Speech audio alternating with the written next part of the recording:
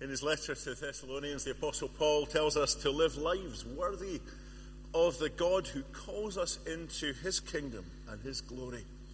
Today we continue to think of the glory of God that was revealed in the events of Epiphany and continue to be revealed among us. And as we come before God to worship, let's begin with a prayer. Almighty God, our Heavenly Father, we thank you for your Son, our Saviour Jesus, who is the light of the world.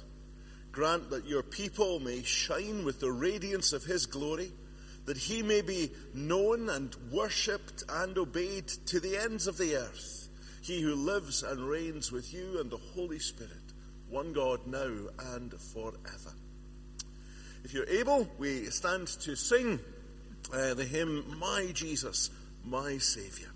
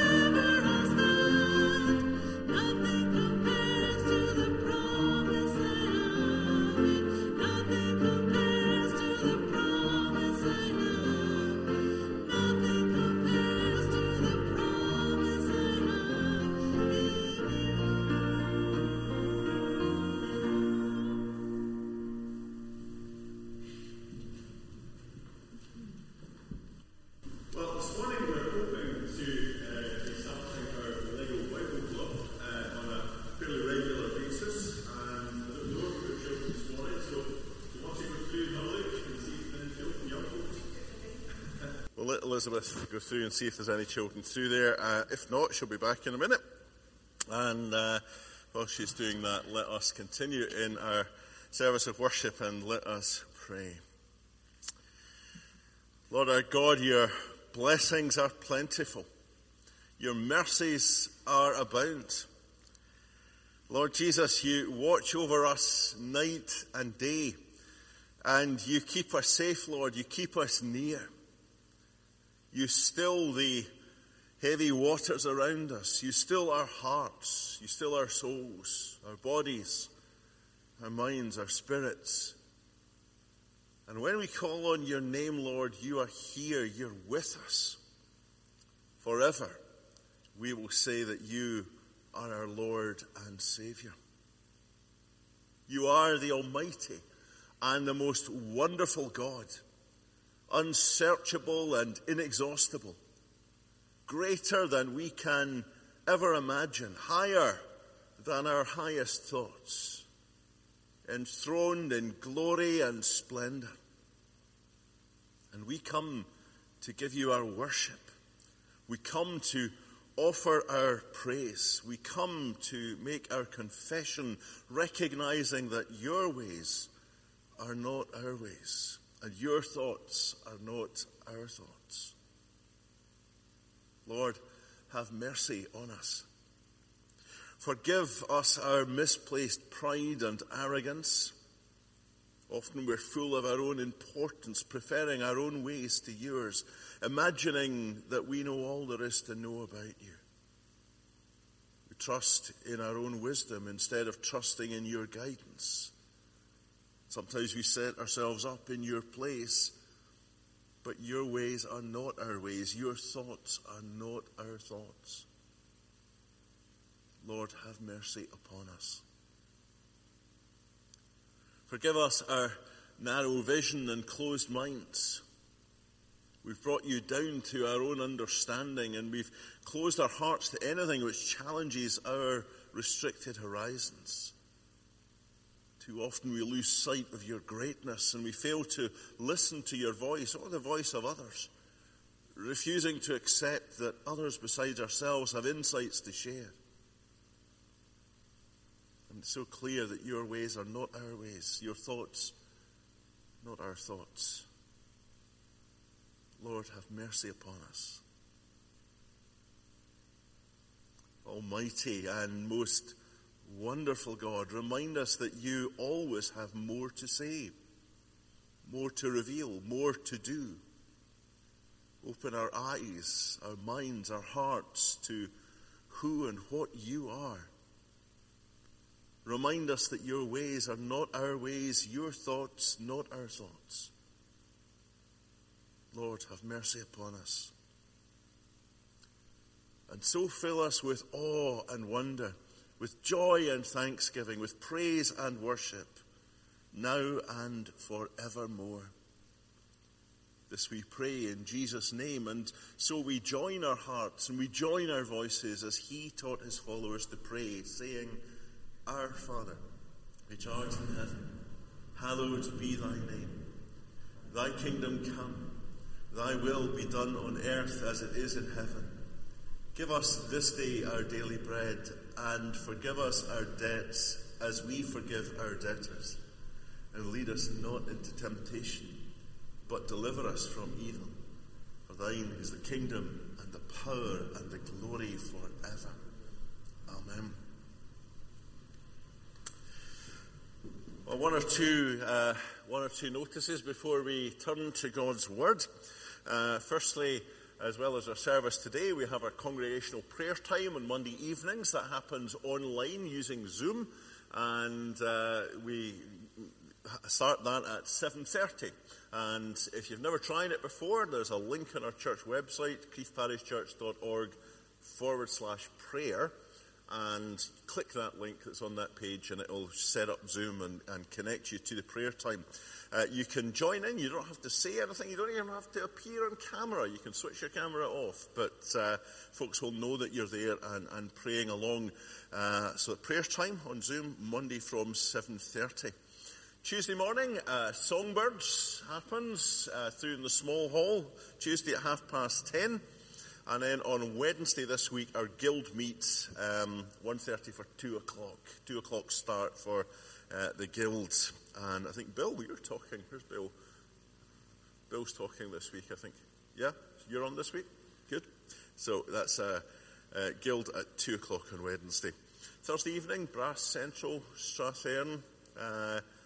meet to rehearse here in the St Andrews building, and that's our week ahead. And then we gather on Sunday for more worship next week. Well, let's read God's word, and this morning I'm reading from the book of Colossians chapter 1, and beginning at verse 15. Paul speaking of the supremacy of the Son of God. He says, the Son is the image of the invisible God. That's what we were thinking about last Sunday. He is the firstborn over all creation.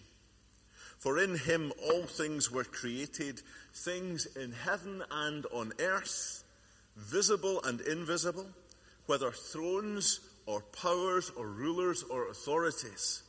All things have been created through him and for him. He is before all things, and in him all things hold together. And he is the head of the body, the church. He is the beginning and the firstborn from among the dead, so that in everything he might have supremacy. For God was pleased to have all his fullness dwell in him, and through him to reconcile to himself all things, whether things on earth or things in heaven, by making peace through his blood shed on the cross. Once you were alienated from God and were enemies in your minds because of, or as shown by, your evil behavior. But now he has reconciled you by Christ's physical body through death, to present you holy in his sight, without blemish and free from accusation. If you continue in your faith, established and firm, and do not move from the hope held out in the gospel. This is the gospel that you heard, and that has been proclaimed to every creature under heaven, and of which I, Paul, have become a servant. Let's pray. Almighty God, our Heavenly Father, we thank you for your written word. May your word be a rule of life, your Holy Spirit our teacher, and your great glory our chief concern, through Jesus Christ our Lord. Ever-loving God, as we give thanks for your word, so too we give you thanks for the blessings of this and every day. May you accept not just the offerings of money which we make week by week, month by month, and in other ways. The things that we give here when we come to worship, and which we give in other ways, but also the gift of our lives, that we might make a difference in our community here in Crieff and beyond, pointing people to Jesus Christ our Lord. This we ask through the same Jesus who lived to show your glory and yet freely offered his life, that we might have life in abundance. Amen. Well, we have that free gift of God, that free life in abundance, and our next song, as the band come up, we'll get ready to sing Be Free in the Love of God. And then we're going to go on and look again at the start of the letter of Hebrews. So be free in the love of God.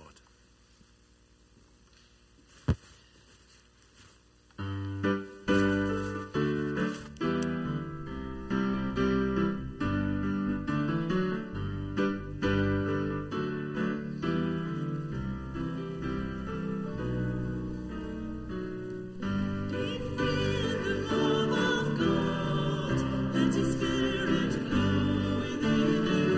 Be free in the love of God.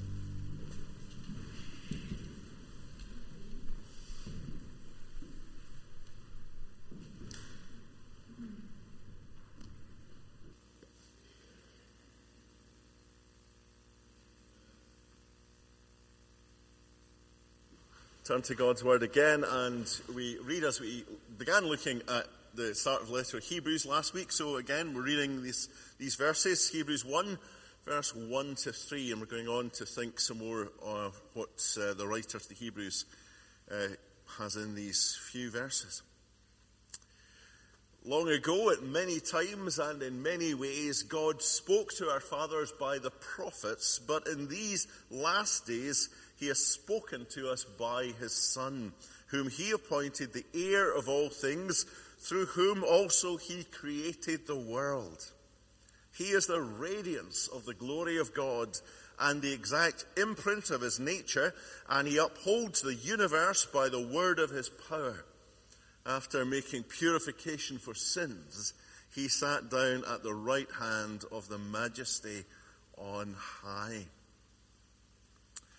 I wonder when was the last time you listened to someone, or someone really listened to you? You know, at work situations where we're told to lead the conversation. If we use our phones and our computers and social media, we shape our personal narratives. At parties, we talk over one another. Politicians do that all the time. It's amazing they hear one another at all. And so often we're not listening.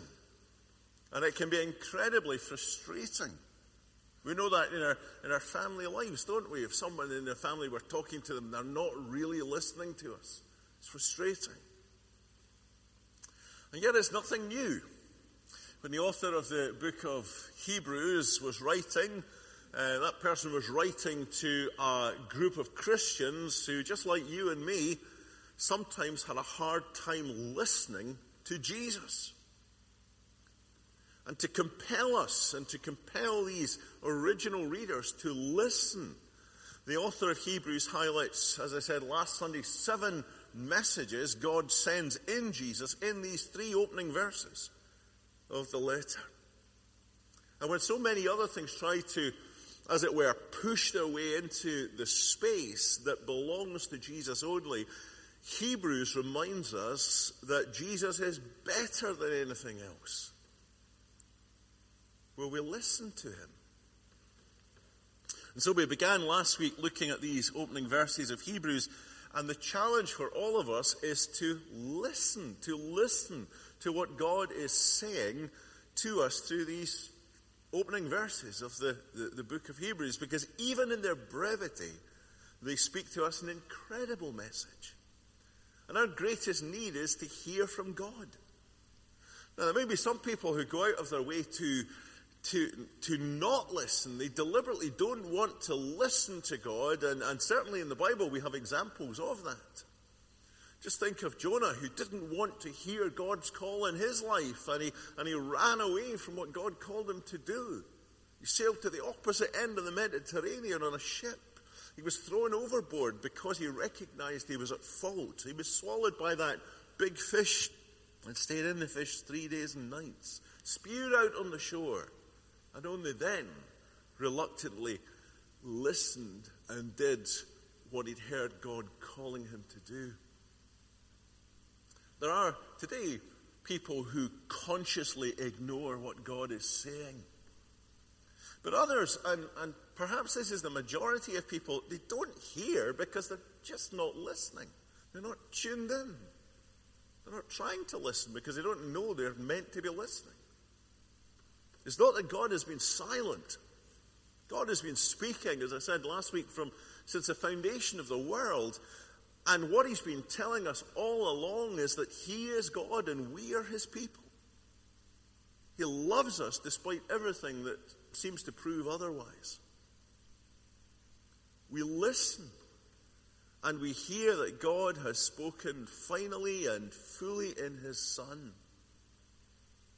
And we hear that God is in Jesus. God is Jesus. Jesus is fully God. And Jesus also, as we're going to explore today, is fully man. He's the complete Savior. All the Savior will ever need. Fully God, fully man. So last week, if you remember, we listened to what God said to us through his through the first 2 verses of Hebrews chapter 1. Long ago, at many times, in many ways, God spoke to our fathers by the prophets, but in these last days he has spoken to us by his Son. And as we thought on these words, having recognized that God is not silent, but is in fact speaking to us, what we heard first about Jesus is that Jesus is not merely from God. Rather, Jesus is God. At Christmas, when Jesus was born, God, as it were, added humanity without losing anything of his divinity. And last week we heard 4 things about Jesus being fully God. We heard that Jesus was creator. Jesus is the creator. That Jesus is the radiance of the glory of God. That Jesus is the exact imprint of God's nature. That Jesus is the one who upholds the universe by the word of his power. And if telling us that Jesus is fully God wasn't enough, the writer of Hebrews, listening to God, then goes on to give us more and says Jesus is also fully man. The birth of Jesus in Bethlehem on that first Christmas is awe-inspiring, not just because God came down. Bethlehem was certainly a pivotal moment in history. It's a turning point of history. We base our calendars on it. It's a turning point of Scripture too. It turns what we call the Old Testament into the New Testament. But in fact, if we read through the Old Testament, we see that Bethlehem was not the first time that God came down. For we read that God came down throughout the ages. God came and walked in the Garden of Eden with Adam and Eve. God came down and talked with Moses as with a friend. God was with Israel, journeying with them out of Egypt. He appearing to them as a cloud by day and a pillar of fire by night. God's glory came down to the temple. God walked through the fire with Daniel's friends. God has come down through the ages. But what happened in Bethlehem and what really inspires awe at Christmas is because in Jesus, God came down in a new way, a better way, a fuller way. In Jesus, God came down as a man. And here in Hebrews 1, the author highlights Jesus' humanity and gives us 3 more of these 7 messages. Saying firstly that Jesus is the inheritor. Verse 2, whom he appointed the heir of all things. Jesus is the inheritor. And all of the best things in our culture show who God is. These things are not human inventions. They're God's gifts to humanity so that when God explains himself to us, we have categories by which we can understand God. And so when the author of Hebrews says that Jesus is the heir of all things, we understand what God means. Everything the Father has, the Son has. You think of the story of the father and his 2 sons, the prodigal son, and the father dividing up his estate and giving it to the sons. Well, one of them squandered what he had, but it's the act of giving what God has. God the Father, God the Son also has. And although Jesus is creator, through his finished work, God has also appointed him the heir of all things. He alone, Scripture says, is worthy to inherit the Father's kingdom. So what is Jesus the inheritor of? Well, as we should always do, we look to the Bible to explain the Bible.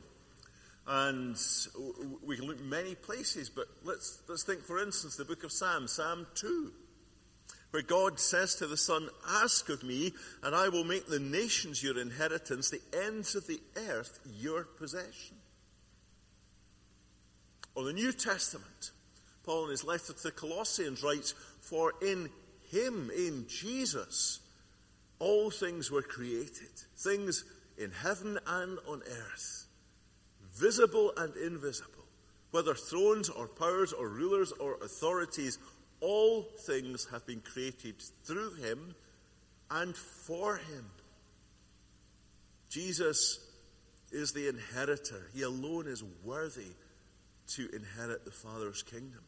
Again in Romans 11, "For from him and through him and for him are all things." So Jesus inherits the world and everything in it. But then there's a deeper insight that the author of Hebrews wants us to see. There's good news for us here in this statement. Because when Jesus became a man and therefore an inheritor, he brought with him the possibility of us inheriting something of God as well. And the author of Hebrews highlights this in the next chapter, in chapter 2, quoting from another psalm, Psalm 8, a psalm not about God, but a psalm about mankind, about humanity. When he writes, "What is man that you're mindful of him? The Son of Man that you care for him? You made him a little while lower than the angels. You have crowned him with glory and honor, putting everything in subjection under his feet." That's who the psalmist says you are. It's who God, through the psalmist, says you are. A little while lower than the angels, crowned with glory and honor, with everything put in subjection under our feet. Now, wait a minute, that doesn't quite sound right, does it? You're probably sitting here or at home this morning, perhaps listening at another time, and you probably don't feel like you're crowned with glory and honor. I'm not asking you to put your hands up, but you probably don't feel you're crowned with glory and honor, do you? You don't see everything in subjection under your feet. You can't be like Jesus on that boat on the lake, like Galilee, with the disciples sleeping in the one end of the boat, and the disciples waking him up and saying, "Jesus, there's a storm, we're frightened for our lives." And Jesus calmly stands up and commands the storm to pass. We can't tame storms. Think of that volcano exploding under the water, the mighty waves going out from that epicenter, crashing onto the shores. We can't stand there and say, "Waves, stop." We can't even tame our heart. But Jesus can. And Psalm 8 is ultimately about you and me, because it's ultimately about Jesus. Because Jesus inherits all things, including you, including me. And when he inherits us, he grants us faith. He places you and me in himself, and we get what he has. That's why we speak about being in Christ. We receive the blessings that belong to the Son. And that includes, amazingly, glory and honor and rule, dominion over the world. And this doctrine reminds us that every promise God has made will come to pass in and through and for his Son, Jesus Christ. You see, Jesus doesn't lord his inheritance over you, does he? He serves you with it. He gives you a portion along with him. Why? Well, it's because he loves us. He loves you. You aren't his property like a slave. You're his joy like family. How wonderful that is. You see, when we're saved, Jesus unites us to himself. And he makes us, as Paul says in Romans 8, co-heirs with Christ. But that happens because Jesus first united himself to us. He made himself human. He became a man. And for all the good things Jesus inherited, when he came to earth, he also inherited something else. He inherited our inheritance from Adam. Now, the Bible, the Gospel, tells us that Jesus was conceived by the Holy Spirit. Remember, the angel appeared to Mary and said, the Holy Spirit will come upon you. Jesus was conceived by the Holy Spirit, so he wasn't born with original sin as we are born. We're tainted by Adam and Eve. Jesus wasn't born with that original sin, but by becoming human, Jesus willingly partook of the same things as us. He willingly took on that sin. And on the cross, the Father gave him an inheritance due to us. Death. The Bible says the wages of sin are death. We're already dead. And it's only because Jesus took on our inheritance that in the resurrection he could give us the inheritance due to him. Life, everlasting life in all its fullness. He is the heir of all things. And that all things includes you. And it includes me. But to get you, to get me, he had to pay for our sins. And on the cross, he did. And so we need to listen to him. It was the fifth message of the writer of Hebrews. The sixth and the seventh, they kind of go together. For the writer says, Jesus is the purifier and the ruler. After making purifications for sins, he sat down at the right hand of the Majesty on high. The book of Hebrews makes a great deal about Jesus being our high priest. Sin dirties us in the sight of God, and if we are to be with the holy, the pure God, we can't just waltz into God's presence as we are. We must be cleansed. And God's appointing way for cleansing us is through the shedding of blood by the priestly sacrifices. In the Old Testament, we read again and again of the sacrificial system. And the priest would sprinkle the blood of a spotless lamb on the altar, symbolizing the blood of perfection that must be shed for the forgiveness of sins. But the blood of an imperfect animal could never bring about the kind of cleansing that we need. Man's sin requires man's blood. The animal sacrifice had to be repeated again and again because it was never enough. It was our blood that was demanded, but if we shed our blood for our sins, then how can we live? And God knew that, so he made another way. We can't live. Our sin is too great. Our sin against God is worthy of eternal damnation. How could we ever pay for all the sins we've committed? We can't. But Jesus can. And at Christmas in Bethlehem, Jesus became the only person ever born on a mission to die. He became the only priest ever to walk the road of the sacrificial lamb to the altar. He lived the perfect life on our behalf, obeying God every step of the way. And when he reached the end, he obeyed to the point of death on a cross. He set aside all his rights as God, and God made him to be sin who knew no sin, so that in him we might become the righteousness of God. Jesus did not die because he was sinful. Jesus died because we were sinful. He was spotless. We are stained. He was our sacrifice. We are forgiven. By his single, once for all time offering, Jesus perfected us for all time, making purification for sins by his blood. What Christmas began, the cross ended.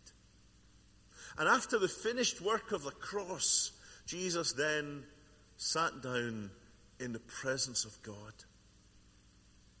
Now, the Old Testament priests, they never sat down in God's presence. Their work was never finished. It was the biblical equivalent, I suppose, of painting the fourth bridge. More sin always needed more forgiving. More sin always needed more forgiving. It went on and on and on and on. But in Christ, all the sin of all God's people was forgiven once for all, and then Jesus sat down. There is no question about your salvation if you are his. And just as important as his sitting is the place of his sitting. When he had finished, the writer of Hebrews says, Jesus sat down at the right hand of the Majesty on high.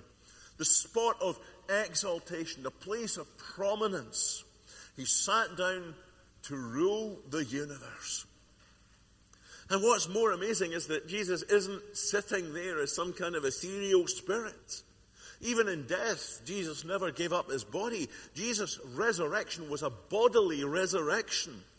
He rose in the same kind of glorified body he will one day give to all believers in the great and final day of the resurrection. Because what he is, we become.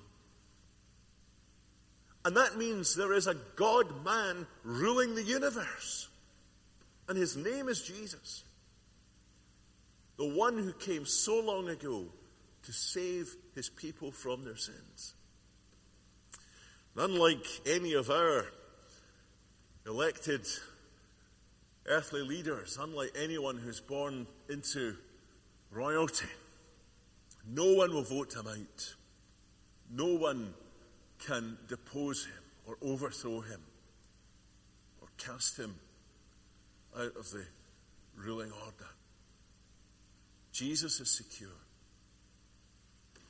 And if you're in Christ, you are as secure as he is.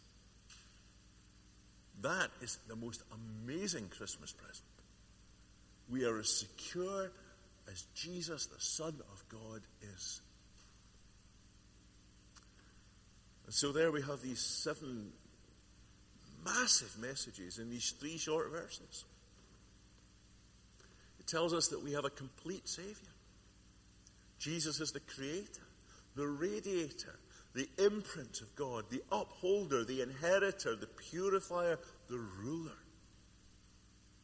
But he's much, much more than that. I was looking through Hebrews and looking through what the commentators have to say about God in Jesus, even in this letter of Hebrews. And here's what the rest of the letter says about him. He's worthy of worship. He's the lover of righteousness. He's the hater of wickedness. He is the everlasting conqueror of all enemies. He is crowned with glory and honor. He is the founder of salvation. He is our brother. He is the destroyer of death and the deliverer from the fear of death. He is merciful. He is faithful. He is our high priest. He is the propitiation of sins. He is our hope. He is the giver of rest. He is sharper than any two-edged sword. He is piercing. He is dividing. He is discerning. He is all-seeing. He is a sympathizer. He is sinless. He is the giver of grace and mercy. He is the source of eternal salvation. He is just. He is honest, unchangeable, convincing. He's the anchor of our soul. He is our forerunner. He is the King of righteousness and peace. He is the owner of an indestructible life. He is the giver of the promise. He is the guarantor of a better covenant. He is able to save to the uttermost. He is holy. He is innocent. He is unstained. He is the once-for-all sacrifice. He is the purifier of our consciences from dead works. He is the giver of eternal inheritance. He is the end of the offering for sin. He is the opener of the new and living way to God. He is the repair of evil. He is the rewarder of those who seek God. He is the designer and the builder of the city that has foundations. He is the resurrection of the dead. He is greater wealth than the treasuries of Egypt. He is the founder and perfecter of our faith. He is the endurer of the cross. He is the despiser of shame. He is a discipliner, a reprover, a lover, the shaker of heaven and earth. He is the giver of an unshakable kingdom. He is a consuming fire. He never leaves and never forsakes. He is the same yesterday, today, and forever. He is the great shepherd of the sheep. He is the equipper of everything good. He is the one who works in us. And finally, He is the recipient of honor and glory forever and ever. Amen. All of that is just in 300 verses in the book of Hebrews. And that's not all, because just think what God says about Jesus in the other 28,000 or so verses in the Bible. Incredible. God has spoken to us in His Son. Are we listening? Let's pray.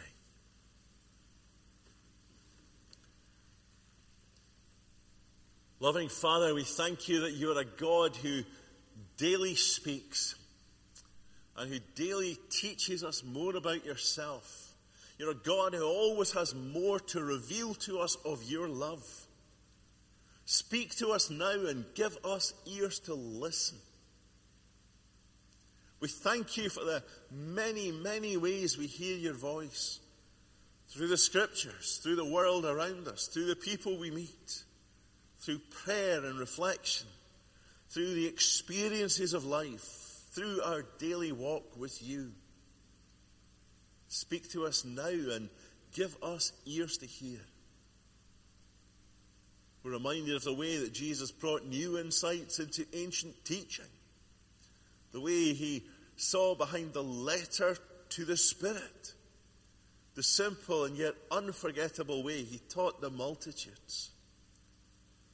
We give thanks for all that You have called to be teachers. All those who impart knowledge to others. For in so doing they share something of Your wonderful creation. As we think of those who teach us, so we think of students.